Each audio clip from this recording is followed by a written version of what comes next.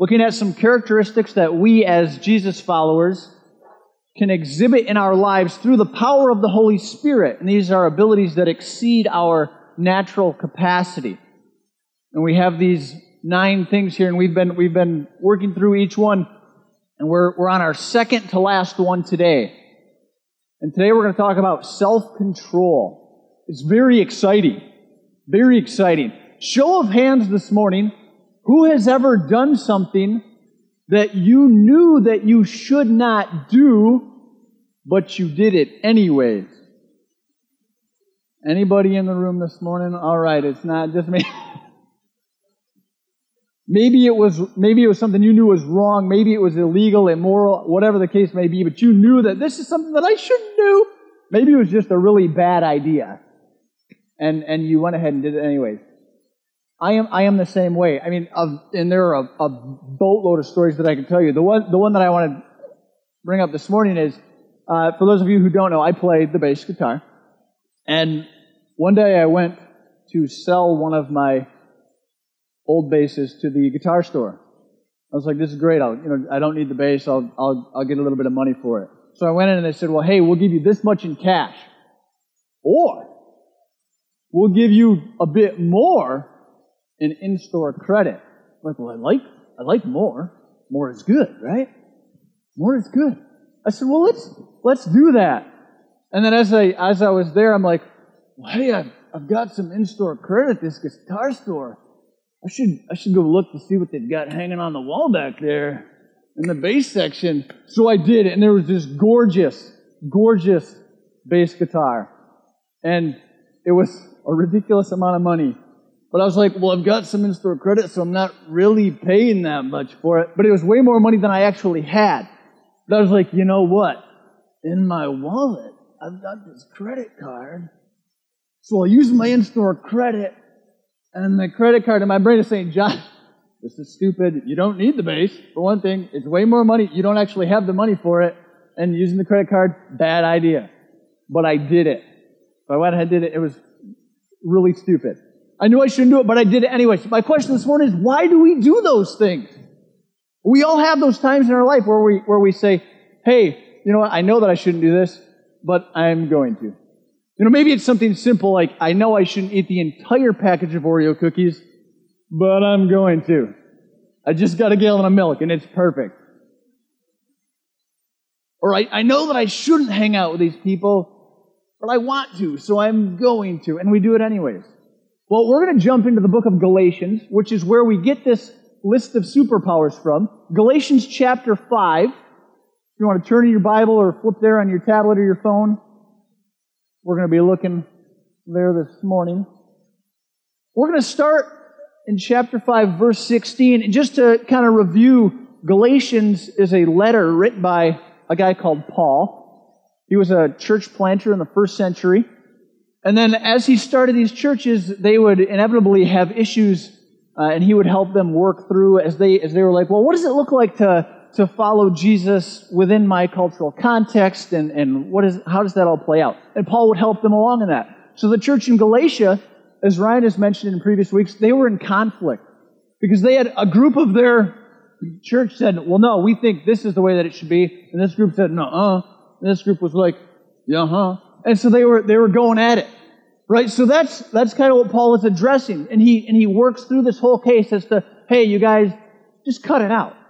Just cut it out. Stop having this conflict. This is not the way we should be." And so that's what leads up to this, right? The section in Scripture right before we're going to jump into, Paul is talking about freedom, how we have freedom in Christ. Some of the members in the church in Galatia were trying to impose Judaism on the Gentile believers. They were saying, "Well, no, before you can really be a Jesus follower, you need to become a Jew. You need to follow the law of Moses. You need to, observe all these Jewish practices, and then you can be saved." And Paul's saying, "Whoa, hang on just a minute. That's not how we're saved." Okay, so that's what he's saying. He's saying we have this freedom in Christ. But he says, don't use your freedom incorrectly. And that's what leads up to it. So we're going to jump in here in chapter 5, verse 16. Paul writes this. It says, "So I say, live by the Spirit, and you will not gratify the desires of the sinful nature.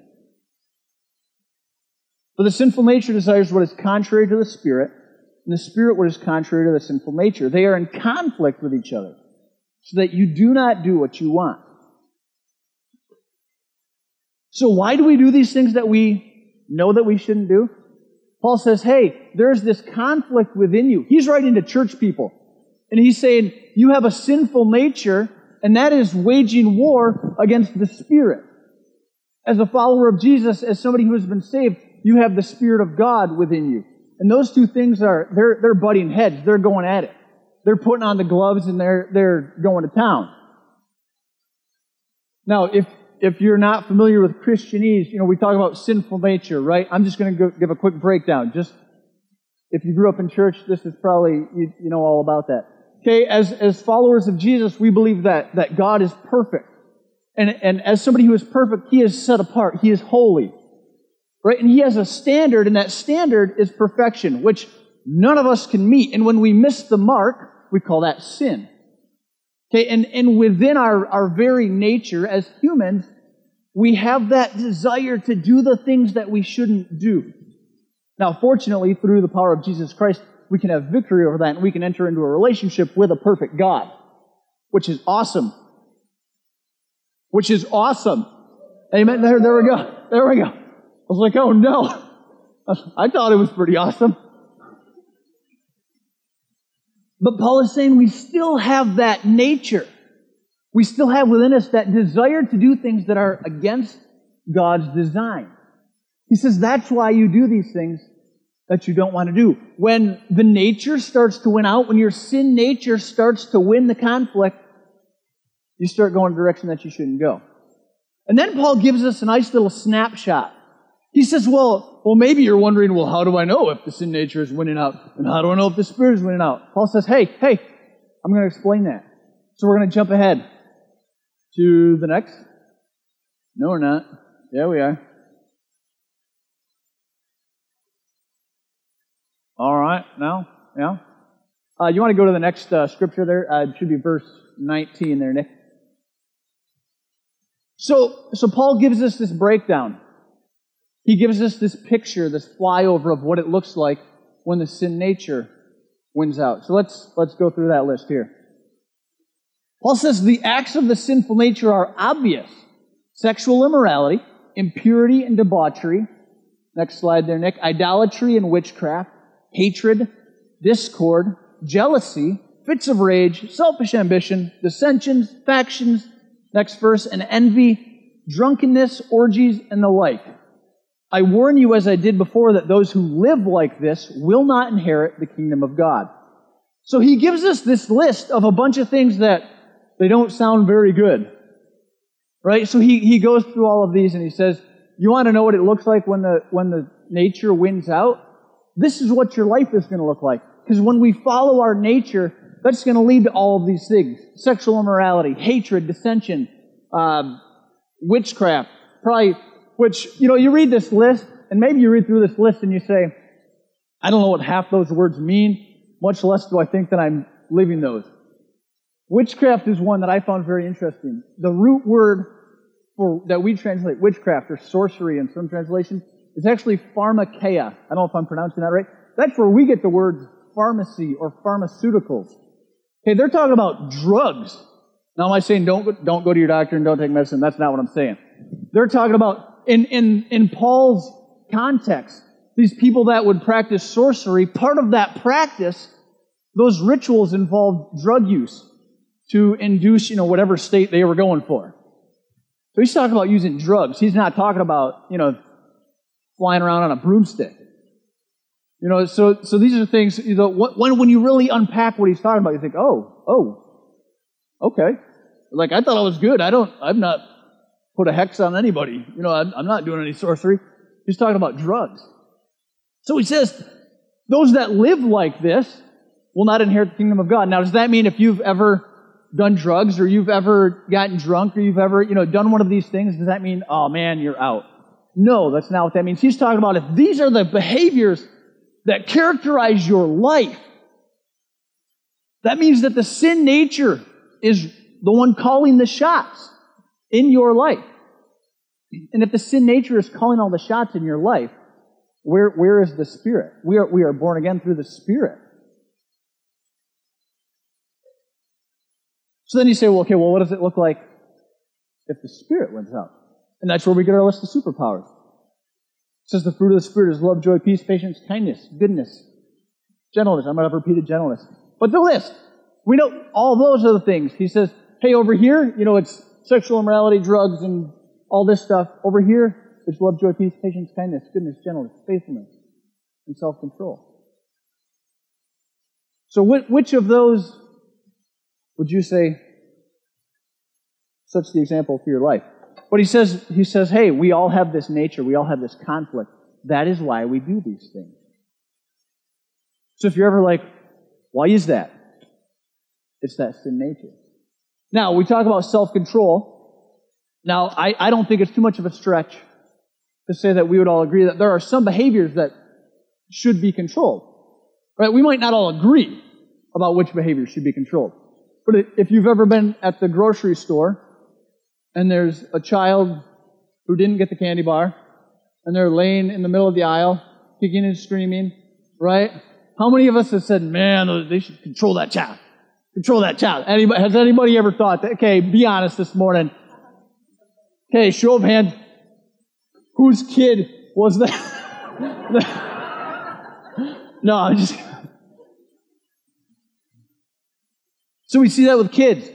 Maybe you're in a situation and there's, maybe a group of teenagers and somebody does something and you're just like, that's crazy, that's ridiculous. Like it doesn't fit what we would call socially acceptable behavior. Right? We say, okay, hey man, cut it out. You should really control yourself. So we all have these ideas that there are certain behaviors that should be controlled. So self-control is not a foreign concept to us. I think when we're talking about the superpower, though, it's important that we distinguish between just your average run-of-the-mill self-control, which is not a bad thing. The ability to say, no, I shouldn't eat the entire package of Oreos. That's valuable. That's valuable. Or whatever the case may be, for each person.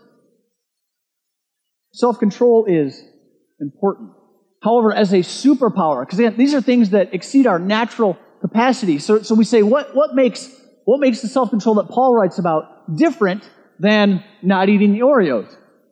Okay, when you talk about self-control, usually it's in the context of, I am going to change my behaviors, I'm going to change my thoughts to become the person that I want to be. I don't like doing these things, or my spouse doesn't like me doing these things, or my parents don't like me doing these things, so I am going to change that. It is my passions, my desires, my nature under my control. I am saying, nope, I'm not going to do this. I've got this. I am in control of the situation. When we talk about a superpower of self-control, it is us changing our behavior, our thoughts, to become the person that God wants us to be. It is our passions, our desires, our nature under the control of God. I'm going to go to my next slide there, Nick. Put another way, self-control is the surrender of our desires to the will of God.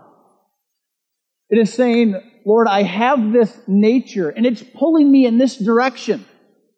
And quite frankly, sometimes I might want to do the things that are over here.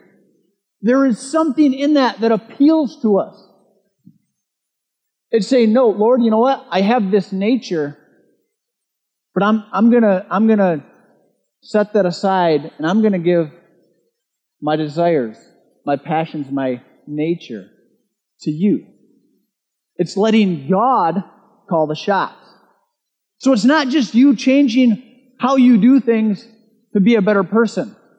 Okay, because every single one of us would have maybe a different idea of what it looks like to be a better person. Then that makes us the standard setter. But as a Jesus follower, right, there's one standard. It's God's standard. So it's us setting aside what we might want and saying, no, Lord, what do you want? I actually think self-control is sort of a doorway fruit, if we could put it that way, to the other fruits. As Ryan has talked about and Patricia talked about, the various superpowers, the fruit of the Spirit, right? Joy and patience and kindness. Those are things that might not come naturally to some of us. Again, some of us might have an easier time with others and we struggle with some. But when we have taken our natural bent and we've surrendered it to the will of God, it doesn't matter if I'm naturally a patient person. Instead of saying, you know what, I really hate slow drivers, I want this person to die. Right? You say, you're behind... Okay, you laugh because some of you have said that.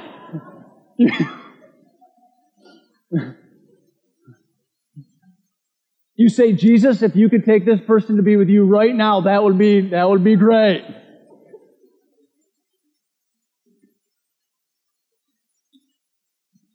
Instead of following our nature that says, I'm going to be mad at this person, we say, Lord, how do you want me to react in this situation? Lord, how do you want me to respond to this person that is driving me crazy? It doesn't necessarily mean that all of a sudden you're going to think this person is great and it doesn't bother you at all that they're driving 15 miles under the speed limit. It doesn't mean that you're going to magically think that they're just a real stellar person and you should, love them with everything you've got. It's saying, no, I know what my natural bent is. Lord, I'm going to give that to you. How do you want me to respond? Because it's not about what we want or what we think we should do in a situation. Because inevitably, if we are the standard setter, we're gonna fall short. We're gonna mess it up. But if we let God's standard be the standard that dictates our behavior, it's really hard to go wrong. This standard is perfection.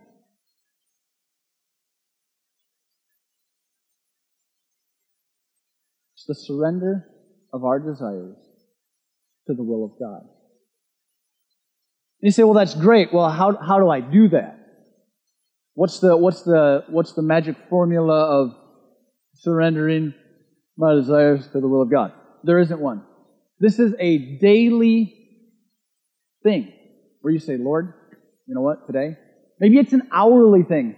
Maybe if you're driving through downtown Chicago with a 40-foot trailer, it's a minutely thing. Is minutely a word? It is now. Maybe it's a minutely thing. But it's saying, Lord, how do you want me to respond in this situation? I don't think I have a slide for it, but later, a couple of verses after this, Paul says, since we live by the Spirit, let us keep in step with the Spirit. It's an active thing. It's not a, hey, Spirit just gave me some fruit. Cool. No, it's you're keeping up. You're following the Spirit. You're every day saying, Lord, here's my will. Here is my nature. What do you want to do with these? Who do you want me to become? And what do I have to do to become that person? Every day. I think a couple of things that help. Self-control, sometimes you hear that mixed in with self-discipline. But there are some spiritual disciplines, so to speak. Right? You want to follow the Spirit? Well, are you spending time in prayer? Talking to God, saying, Lord, hey, what's going on? Here's where I'm at. This is my nature. And have that conversation with God. Say, Lord, my nature is to do this over here. And I know that you don't like that. I know that is not your design. Lord, I give that to you. You've got to have that conversation. You want to daily surrender your will, your desires, your passions? Are you spending time in the Word to know God? He's laid out a whole bunch of what our lives can look like in Him, in this collection of writings. Are we spending time in there? And I know life is busy. Life is busy. But are we spending time talking to the Creator of the universe? Are we spending time reading what the Creator of the universe has spoken through His Word? Every day, you need to make a conscious effort. Now, am I saying like normal self-control is bad? No, again, it's valuable. And maybe there are actually some tools and techniques within, you could Google how to improve self-control and you'll probably get, a bajillion results. Okay, maybe some of those can help you implement daily practices of prayer and being in the Word. But again, it's the heart of the issue. So many things. Jesus shows up, He's walking around, and there are people saying, hey, we're doing everything right? We follow all the rules. We're doing good. And He says, no. He says it's a hard issue. It's a hard issue. Because Jesus knows it's our nature. And that's a hard issue.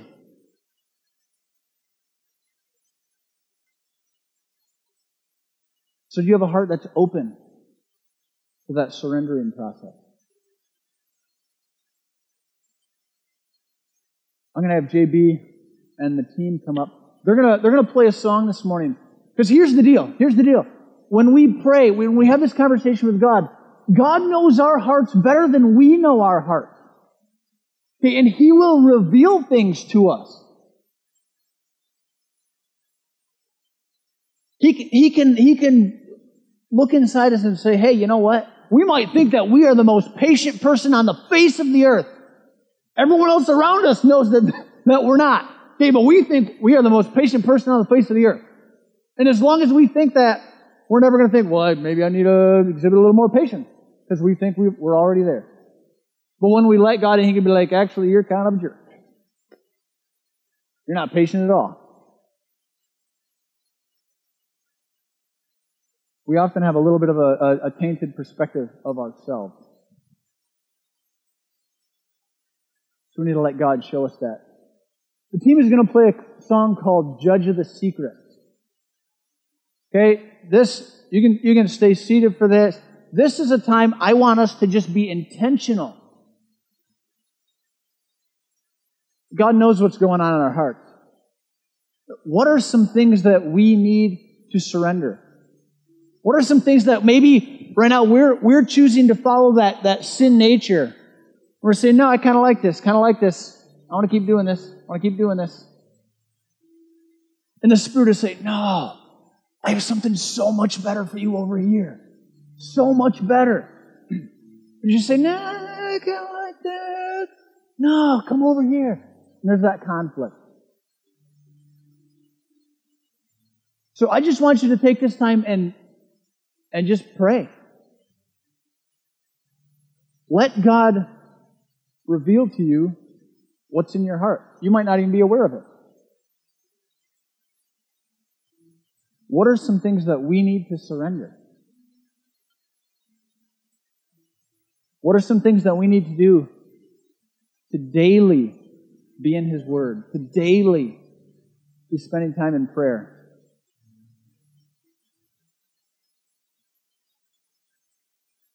Then I would encourage you, just take this time. This is at NTS they would call this time alone with God. This is just you and God, not anybody else. Just have that conversation.